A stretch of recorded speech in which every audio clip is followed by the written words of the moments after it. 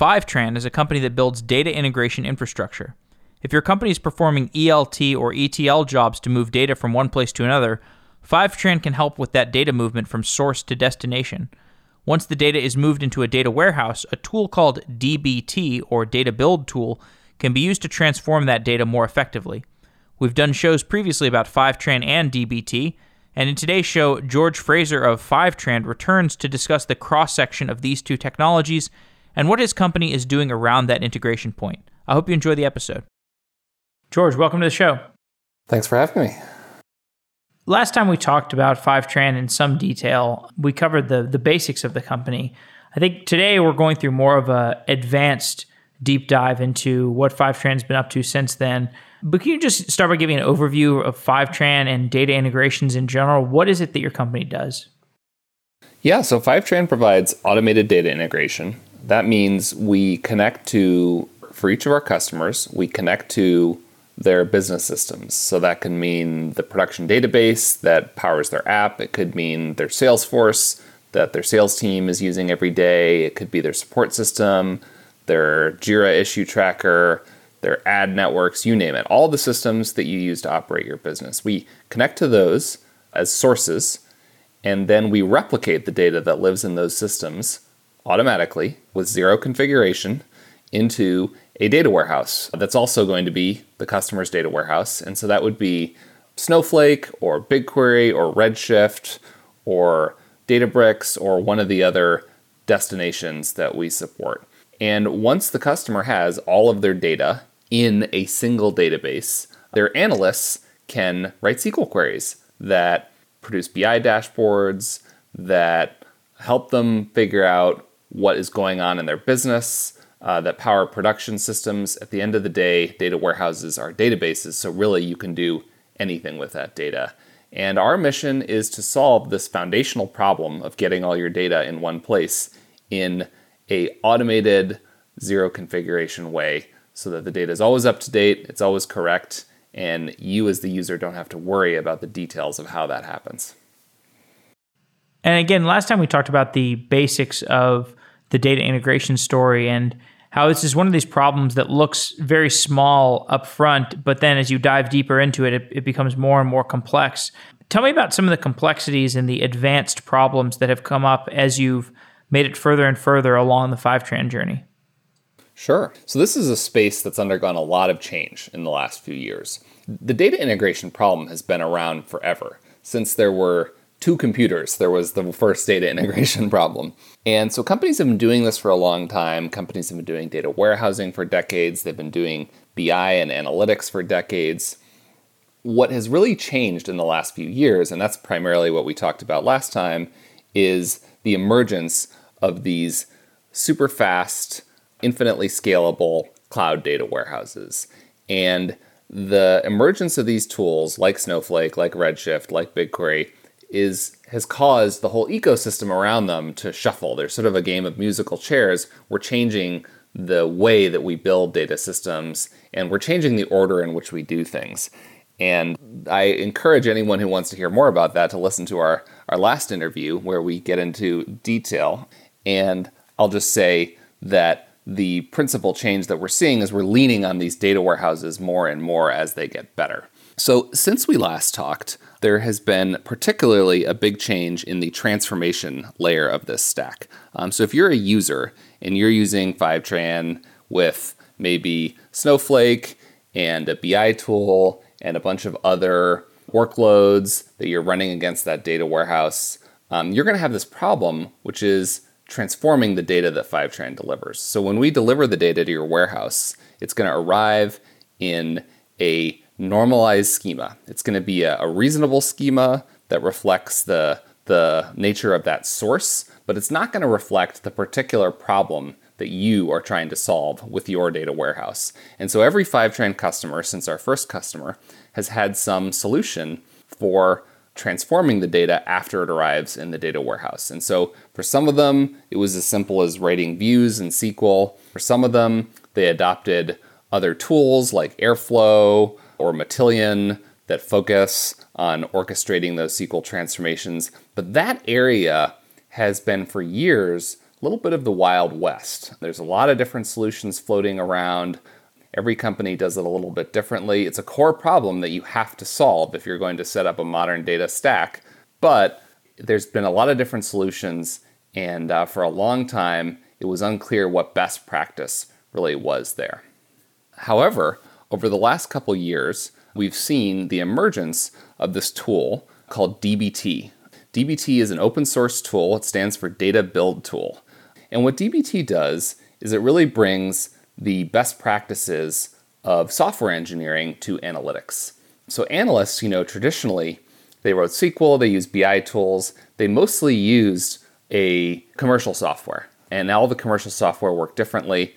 And they didn't really have the equivalent of like continuous integration or testing or infrastructure as code. All these things really hadn't crossed over from the software engineering world to the analyst world. And the goal of DBT as a project was really to bring those best practices to analytics. And what we've seen at Fivetran over the last couple of years is that our smartest customers, the ones who are on the leading edge, always doing the best new ideas in their analytics program, started adopting DBT en masse. And I mentioned that it's an open source tool. It's also a very active community of users who mostly collaborate in this workspace called DBT Slack. It's a Slack community where you can find a significant fraction of all the people who use DBT sharing best practices, learning from each other. And there's a company called Fivetran Analytics, which developed DBT and is the primary sponsor of it, and has a product called DBT Cloud. But the project truly is bigger than any one company. And we've seen it get bigger and bigger over the last couple of years. And as a result, this year, Fivetran has made a big bet on DBT. And that bet comes in a couple different forms, which I'll explain in a minute. But I just wanted to pause there and see if you have any more questions about, what the heck is DBT? How does it fit into the modern data stack? We did have a show about DBT with Tristan that people can listen to. But yeah, I think it's worth a refresher. Could you just explain what DBT is, what problem it solves? Yeah, so fundamentally, when you set up DBT, you create a GitHub repository. And that GitHub repository is going to have a bunch of SQL queries in it. And these SQL queries are transformations that convert data from whatever format it arrives in your data warehouse. So if you're using DBT in conjunction with Fivetran, it would convert from the schema that Fivetran delivers the data into a schema that is designed to support your particular analytics problems. And it's not just SQL queries. There's some additional metadata you have to include to tell it things like when to schedule these queries, how to materialize them. But it's fairly lightweight, the things that they add on to SQL.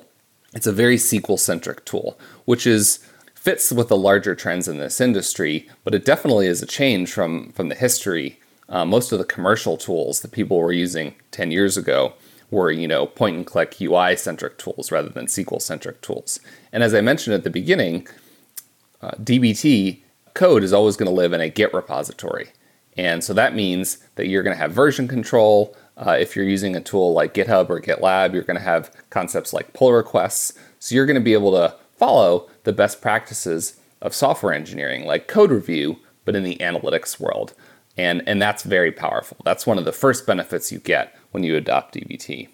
And the other things that DBT brings to the table that are different than the way that this work has traditionally been done is they really bring some of the concepts of continuous integration into analytics. So your DBT transformations are going to be run by some kind of continuous integration tool. You can use tools like Circle CI or GitHub Actions. You can also use DBT Cloud, which is Fivetran Analytics product. DBT Cloud will do orchestration. It does a lot of other things as well. It goes beyond just the orchestrating the DBT transformations, and now you can actually run them directly with Fivetran. But the overall theme here is taking those best practices that have been proven to work well in software engineering and bringing them to analysts. And because it's code-centric and because it is an open source tool and a real community around it. One of the great benefits that I see as an outsider, I didn't create DBT. It was Fishtown Analytics that created it, but as an outsider who's been watching it for years, one of the great benefits of the way that they've gone about this is that if you're an analyst and you're using DBT to do your work every day at your company, you're investing your own skills in this tool, right? You are spending your own brain cells on learning and remembering how all this stuff works. And the fact that DBT, number one, is fundamentally SQL-centric, and number two, is a true open source tool with many companies using it and a community around it, is a really great thing for those analysts. It means that they're investing their own skills in a tool that they're going to be able to take with them wherever they go. And that's part of the reason, I think, for the enthusiasm around it. Rather than spending their time learning a new generation of proprietary tools, they're spending their time investing in themselves. And that is perhaps the biggest reason why I see DBT emerging as a standard for doing this kind of work. And then as far as adopting it as a product within Fivetran, so Fivetran is for data integrations. Help me understand how DBT fits into your product line. Yeah. So Fivetran's fundamental mission is to make access to data as simple and reliable as electricity. And so we're primarily in the data replication business. And we spend most of our time thinking about things like, how do we support ever more data sources? How do we make the latency as low as possible? How do we make the reliability as high as possible? However, every single Fivetran customer has to solve the transformation problem. They have to solve the problem that DBT solves. So everyone who uses Fivetran somehow needs to set up a solution to this. And for a long time, we didn't really have a recommendation in this area. Every Fivetran customer was kind of on their own to figure out how to do this. But as we saw DBT emerging as the leading standard for solving this problem, we started to make a bet on DBT in our product, and that bet takes a couple of forms. So number one, we started building DBT packages. Fivetran, one of the concepts that DBT takes from software engineering is the concept of dependencies. The idea is you can write code and publish that code so that it's reusable by others. This is very obvious to anyone who's a software engineer, but in the analytics world, this is actually new. This really has not crossed over until DBT. And so at Fivetran, one of the things we've started to do is publish DBT packages for all of our sources. I mentioned earlier that Fivetran always delivers the data in a normalized schema that reflects the source. That's a reasonable schema, but it's not customized to any particular customer. So that means that the schema for a given source, like Jira or like Salesforce or like Facebook ads, is always going to be the same, except for custom fields will make it slightly different. But the core schema will always be the same for every single Fivetran customer. And that means that we can write DBT packages that transform that normalized schema into a dimensional schema that's more friendly for typical analytics projects that people do with Fivetran data.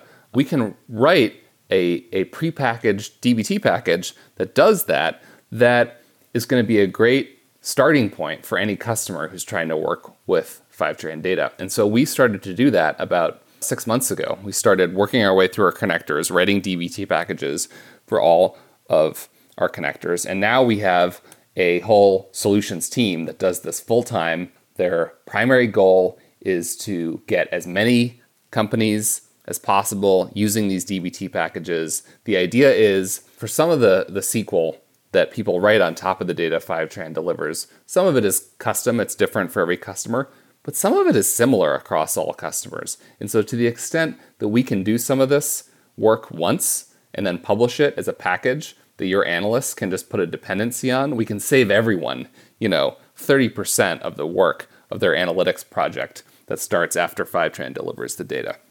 So that's a big bet that we've made internally at Fivetran, and we've really started to see adoption take off, especially in the last couple months.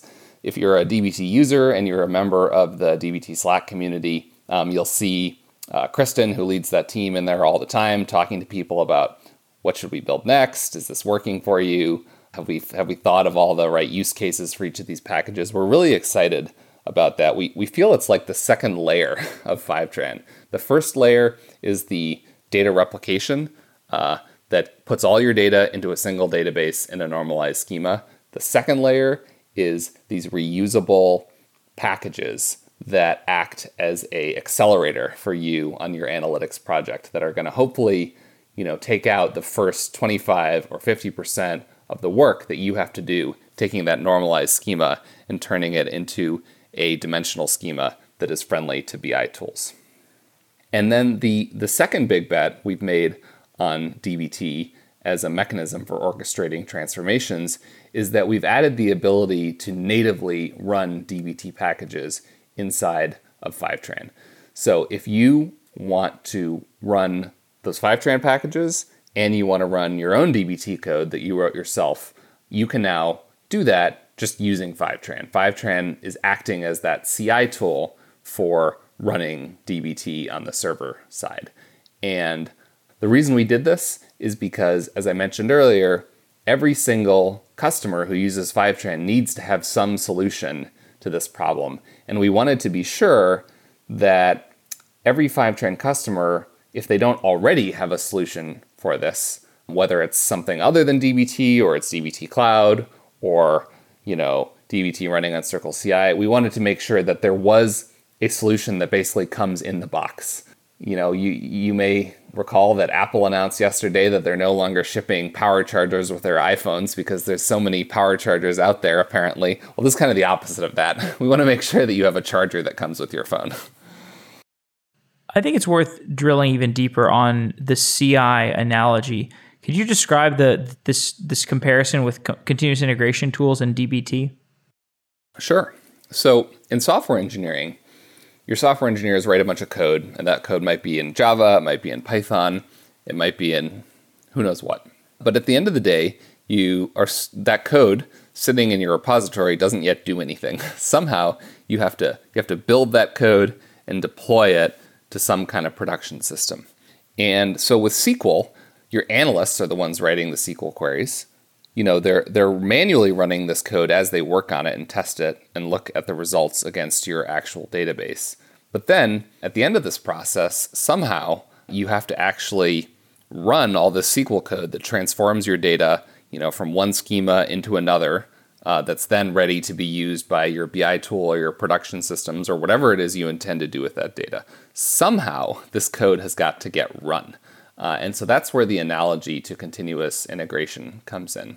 So when you use DBT, you can run it locally to get up and running, but then you're going to want to actually have a server somewhere that is going to run your DBT transformations every time you make a change to the code, and every time the underlying data that's getting transformed gets updated, you're going to want to rerun those transformations, and that needs to happen somewhere.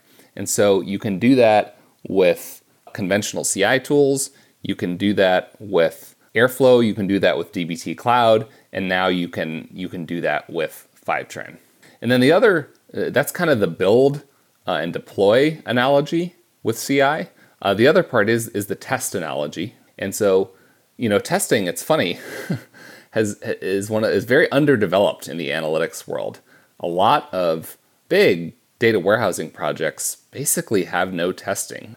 Now, SQL being a declarative language is less error prone. So that's how you can survive without testing in the world of SQL. But you can still make mistakes in a declarative language, and it's a tough problem. The lack of testing in the analytics world, the lack of automated testing, that is, as opposed to manual testing, is a big pain.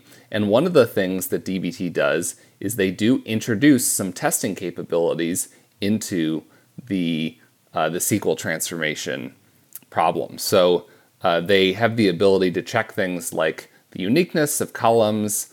They can run, you can write queries that act as like unit tests for your data that verify, custom invariants that should be true of your data after it's transformed.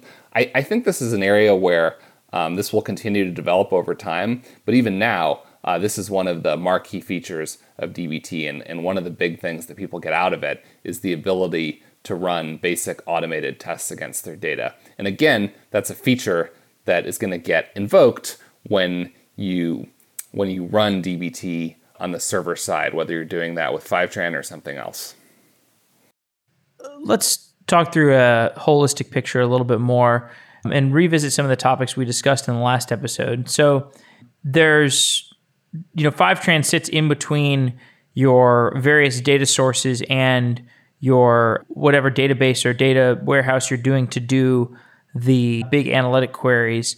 Give me a little bit more context in terms of what Fivetran is doing in terms of the ETL process from one source into the data warehouse. Yeah, so we view our job as fundamentally to create a perfect replica of the data that lives in your source, whether that source is a database like MySQL or an API like Jira. Our job is to create a perfect copy of all of that data in a reasonable schema, and then to keep that data up to date as the data gets changed in the source and as the configuration of the source changes. So that means if you add a new column to your data source, it's part of Fivetran's job to go and create a new column in your data warehouse. If you change a type, we have to propagate that type change. And all of this needs to be automated. Historically, a lot of these processes have been human-powered, and at Fivetran, we are absolutely religiously opposed to that. Fivetran is all about automation. The only way to make systems that will actually be correct over long periods of time is to build automated systems. So that's our job, is to create that copy of the data that lives in your data warehouse that's always up to date, modulo some latency. And we're always trying to drive that latency down. Today, about the best we can do is 1 minute. And if all the stars align, we can potentially get 1 minute. But it's a never-ending project. I mean, for our first customer years ago, our latency was 24 hours was the best we can do. So there's always that next frontier of reducing latency. And then once the data is in your data warehouse, as I said, it's in a schema that's reasonable, but it's not really optimized for any particular use case. Now, the most common thing people do with data warehouses is business intelligence. And for a BI tool, what you really want is a denormalized dimensional schema. If you're not familiar with that term, a dimensional schema is basically just a simplified view of the data that is easier to understand, that has fewer tables, fewer larger tables.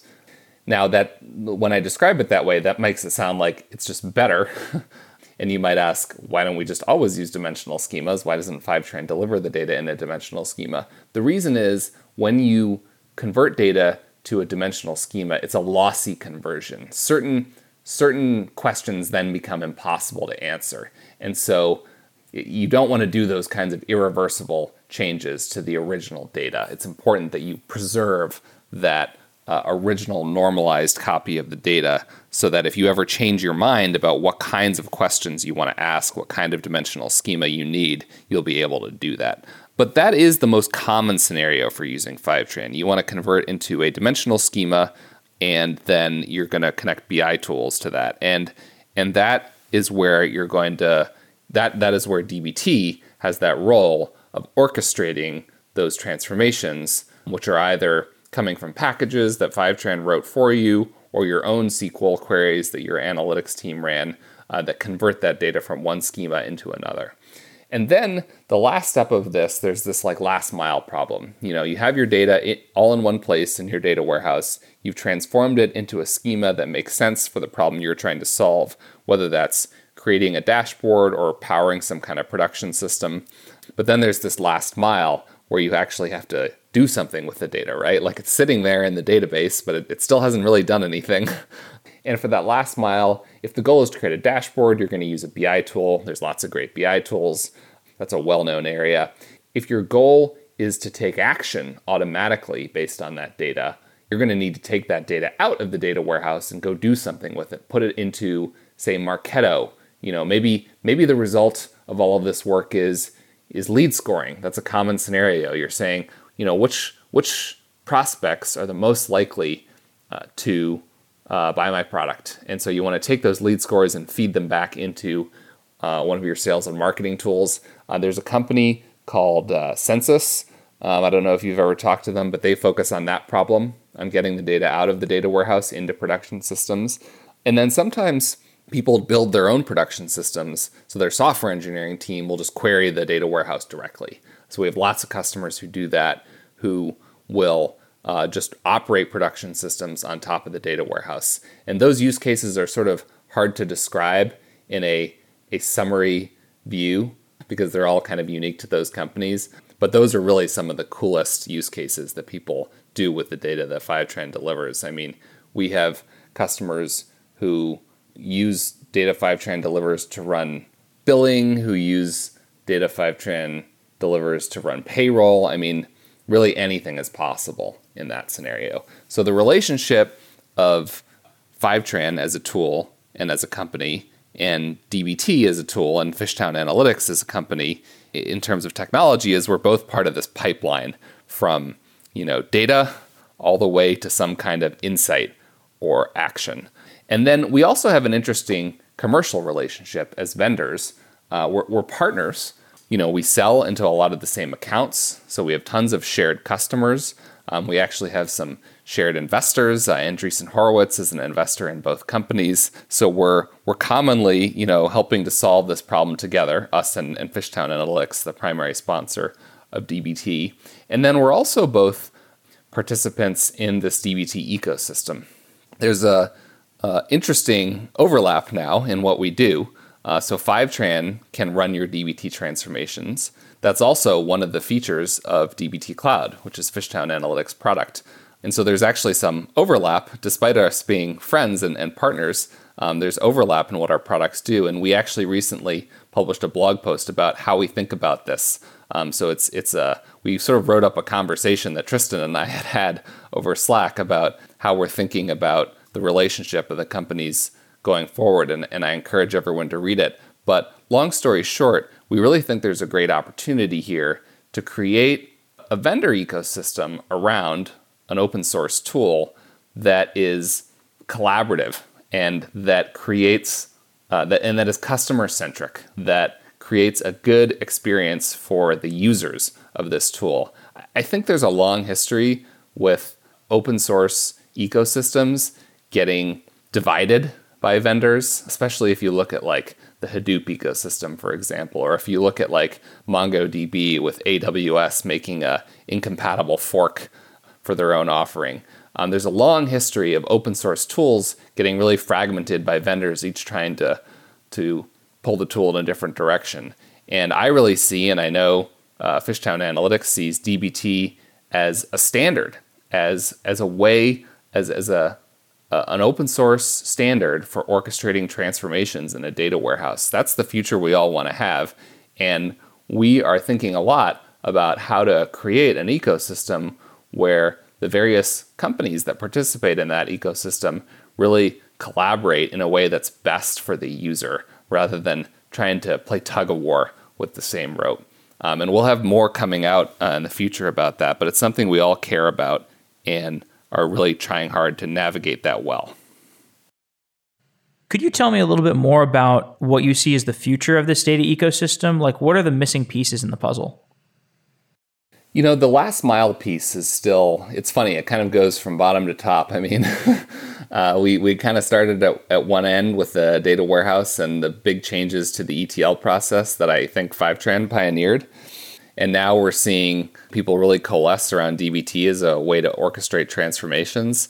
And kind of the next stop is that last mile. How do you do something with that data? You can have great data. You can have it all in one place. You can have it transformed into a wonderful format. But at that point, it's still just a bunch of tables sitting in a database. It hasn't actually done anything yet. And I think the BI dashboard, that's pretty well-trod territory. But that's just the beginning of what you can do with these systems. These massively parallel data warehouses are so useful for so many different things. And we're seeing our customers discover and invent all these other use cases. I mentioned a couple earlier. there's this real Cambrian explosion of what you can do with these data warehouses when you really have all your data in one place. And I think that's some of the most exciting territory in this ecosystem. There's a couple different categories that we're seeing emerge. So one of them is people building vertically integrated solutions around the data warehouse. So we're seeing other vendors who take a data warehouse like Snowflake or Redshift or BigQuery, and they embed Fivetran. So you actually can embed Fivetran similar to how you would embed Stripe. We call that powered by Fivetran. And there's a whole API for doing that. And then they embed some kind of usually data visualization layer, and they build a vertically integrated end-to-end solution around a particular use case, like marketing or customer management or you name it. And I think, the thing that's really great about that category is it has the ability to deliver a lot of value very quickly with very little effort from the user.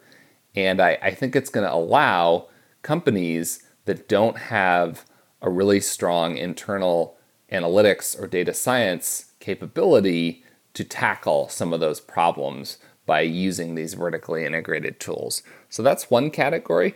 And then there's like a related category of companies that are building tools that operate directly on top of the data warehouse. A good example of this is Narrator, which is a tool for understanding the people that you're interacting with on your website, on your app, in your Salesforce, you name it.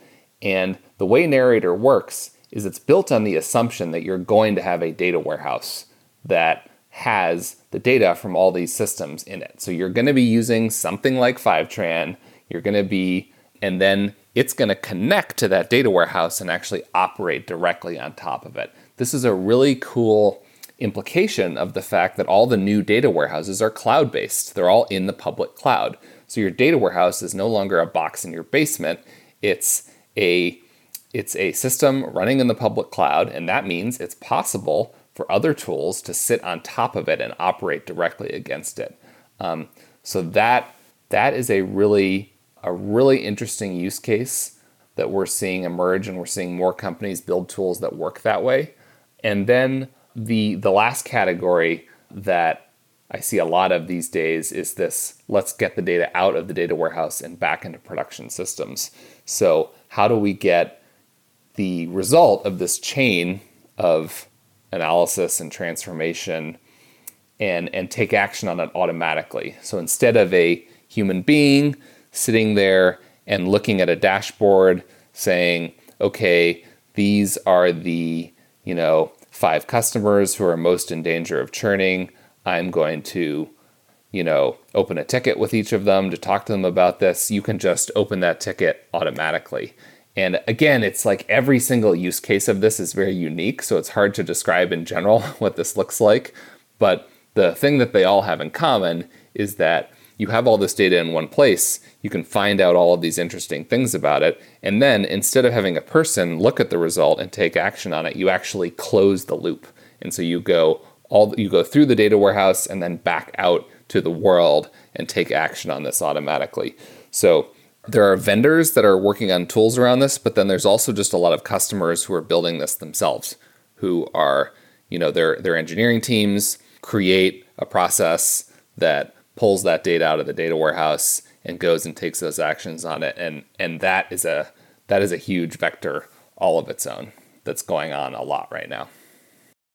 And I think you've talked about people using these data warehouses in production as like kind of production databases. That sounds very foreign to me, because I thought, usually you're using like an OLTP database, like a SQL database or a Mongo for your OLTP transactions. You're not using a data warehouse, I thought. Yeah, that's right. It was weird to me too when I started to see customers doing this. I thought, what the heck are you doing? This is not how data warehouses work. These are the things that are supposed to support analytical workloads. And it's still true that analytical workloads and OLTP workloads are very different. And for example, if you are selling a product that people are sitting there clicking on all day and updating data in your database, you are going to want an OLTP database to support that. Postgres is not going anywhere. However, one of the things we see is that there's actually a very blurry boundary between analytical workloads and transaction OLTP record-oriented workloads is how I like to talk about it. There's sort of the record-oriented workload and then there's the scan-oriented world. There's a lot of companies that have workloads that sit somewhere in between. So, it's a production workload. However, it leans less towards updates and more towards scans. It isn't doing 10,000 tiny things per second. It's doing 10 big things per second. And we see a lot of people doing this kind of work, particularly with Snowflake, because they do a really good job with support for concurrency. We see a lot of customers running these sort of in-between hybrid workloads that are kind of analytical, but kind of production workloads. Do the costs add up if you try to use a data warehouse like that for those kinds of online, like user engagement queries? They sure can. You need to be very careful when you run these kinds of workloads and how you do it. And sometimes you need to do optimizations, like you build a data set in your data warehouse that is ideal for some production workload you want to do, and you prove that it works, but then as a cost optimization, you need to create a replica of that data set in a row store like Postgres, because the read workload you want to do is like one row at a time. So it can definitely get complicated, and it's definitely tricky to make sure you don't blow up your cost. Because at the end of the day, data warehouses, they don't have indexes, they're optimized for scans, and that means if you go and start looking up one row at a time, it can get very expensive very fast. But as I said, there's this blurry continuum between classic record-oriented production workloads and classic sort of BI dashboards where you're always scanning the entire data set. There's a lot in between, and I think some of the most interesting things that are going on in the data warehousing world are actually in that in-between zone. Can you give a little bit more context as to what exists in that in-between zone? Sure. So, I gave a couple examples earlier, like running billing out of your data warehouse, saying, you get all the data about what all your customers are doing, what your agreements are that your sales team has made with them, how they've used your product. All that data exists in your data warehouse if it's a halfway decent data warehouse, and it can sometimes end up being a really great place to figure out how much to bill everyone. And so we've seen that done. And that's a good example of, you're not needing to update that data 10,000 times a second. That's a workload that if you choose to, you can just run that directly on top of your data warehouse. Another similar example is running payroll. For some companies, payroll is really complicated. There's a lot of different inputs to that decision about what someone gets paid for the work they did this month, particularly if you're employing a lot of contractors. And so the data warehouse can end up being a convenient place to do that. And payroll is not something you run 1,000 times a second, hopefully, and so it can be totally economic to do that. We also see a lot of examples in marketing. So you see companies trying to identify customers to give offers to, things like in on-demand apps. You'll sometimes see offers. We've seen examples of customers powering some of those offers out of the data warehouse because, again, the data warehouse is a great place. You have all this data about what everyone is doing. You can write a SQL query that can encode that decision about who to make that offer to, and that can be a great workflow. That's where you can start to run into trouble with costs with that kind of example.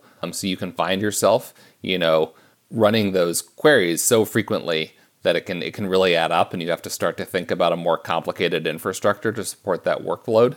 But we've seen some really cool use cases there. We're talking about these databases, the data warehouses in the abstract. They do vary in some subtle ways.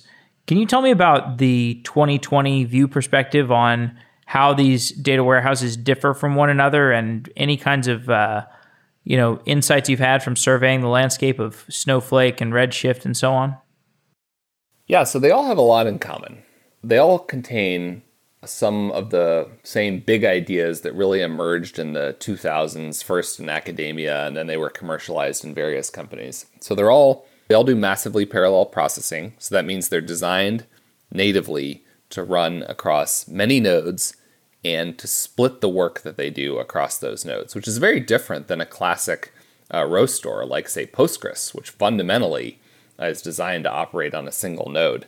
So they all do massively parallel processing. They're all column stores, which means that they fundamentally store the data in a different way. In fact, the opposite way of your typical production databases. And that's part of what makes them so fast doing those scans at reading like an entire table.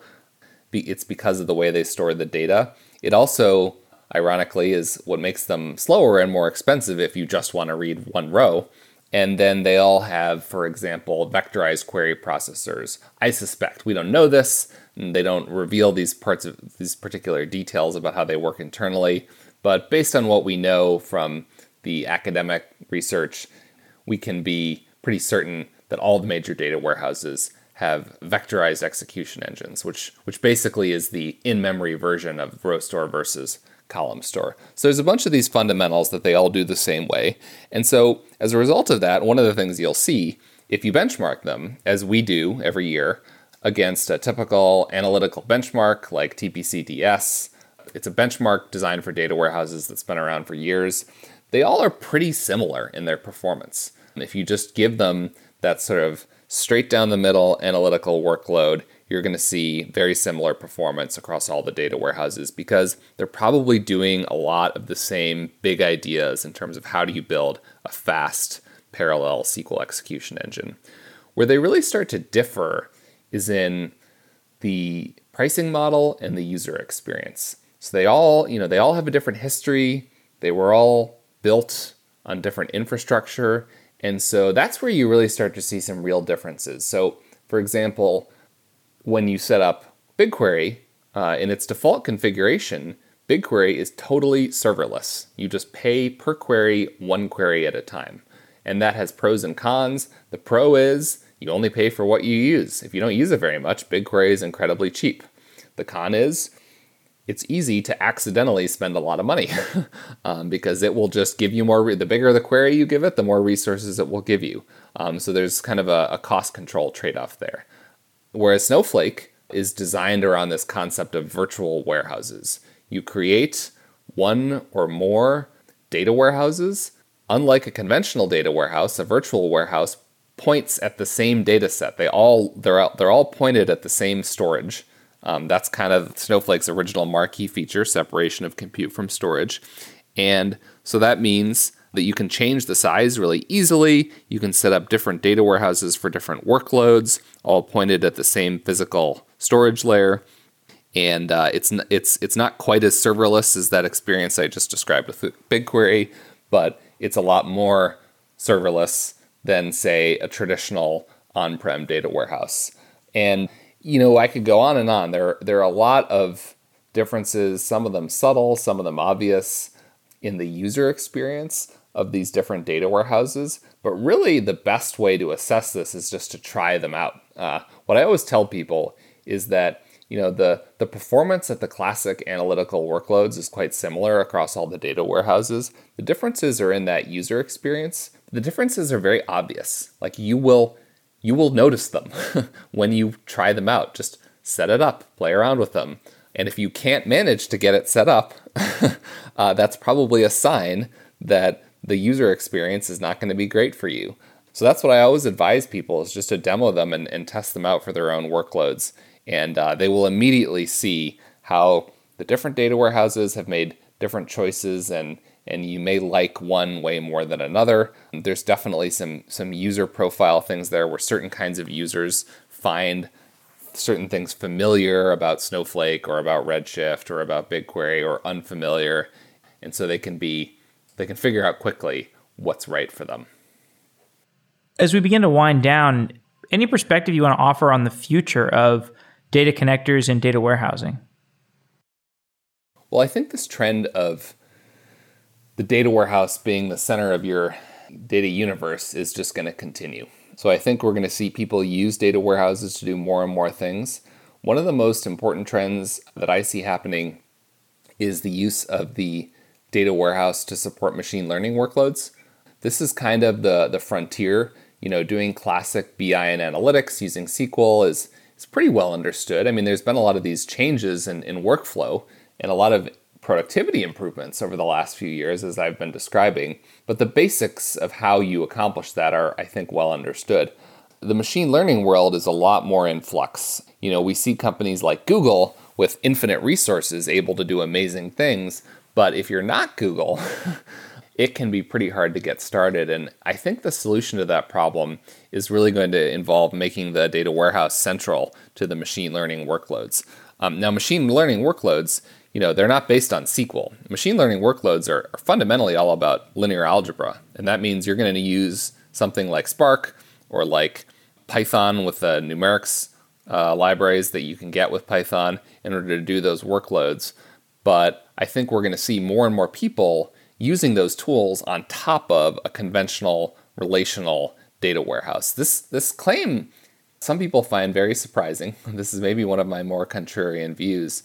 But I think with the plummeting cost of storage in the data warehouse and with their great flexibility and ease of use that they bring, the last problem that really needs to get solved is the connection between the machine learning ecosystem and the relational database ecosystem. And there is this project called Apache Arrow, which solves that problem. It's a protocol for these different tools to communicate big data sets between them fast. And it's brilliantly designed, and it's getting adopted by all the tools in this ecosystem. And I think once all the various readers and writers support that protocol, what you're going to see is there's going to be absolutely no reason anymore to not just run your machine learning workloads directly on top of your data warehouse. And I think that is actually going to be a huge productivity breakthrough for those teams because they won't have to manage a whole other data stack to support this other workload. They'll just be able to tap in to the same data stack that the analyst teams are using for this machine learning workload. One more quick question. In terms of the ecosystem, how does the usage breakdown differ between data warehouses and Spark? Well, first of all, those aren't necessarily two different things. For example, my opinion is that the Delta Lake, which is a storage layer that is natively designed for Spark, really is a data warehouse. I mean, you can call it a data lake, but from my point of view, when you have an integrated query engine that supports SQL and a storage engine that has a relational model, that's a data warehouse. So some of this, I think, is just terminology. Like I view Databricks as fundamentally being in the same category as these data warehousing tools. They do some other things as well, but I do think they meet the definition. They meet my definition of a data warehouse. And I think we're going to see them converge more and more over time. So I think you're going to see the support for running non-SQL workloads on top of relational data warehouses like Snowflake and BigQuery. I think that we are seeing the support for SQL in the Spark ecosystem getting better and better. We're seeing a built-in storage layer in the form of Delta Lake. And so you're seeing the convergence of these tools. They're each kind of filling in the gaps on either side. And so I think they're going to get more and more similar over time. Well, George, that sounds like a good place to stop. Anything else you want to add last minute? Nope. It's been great to talk again. Yeah, absolutely. Okay. Well, George, thanks for coming on the show and congrats on all the success. Thanks very much.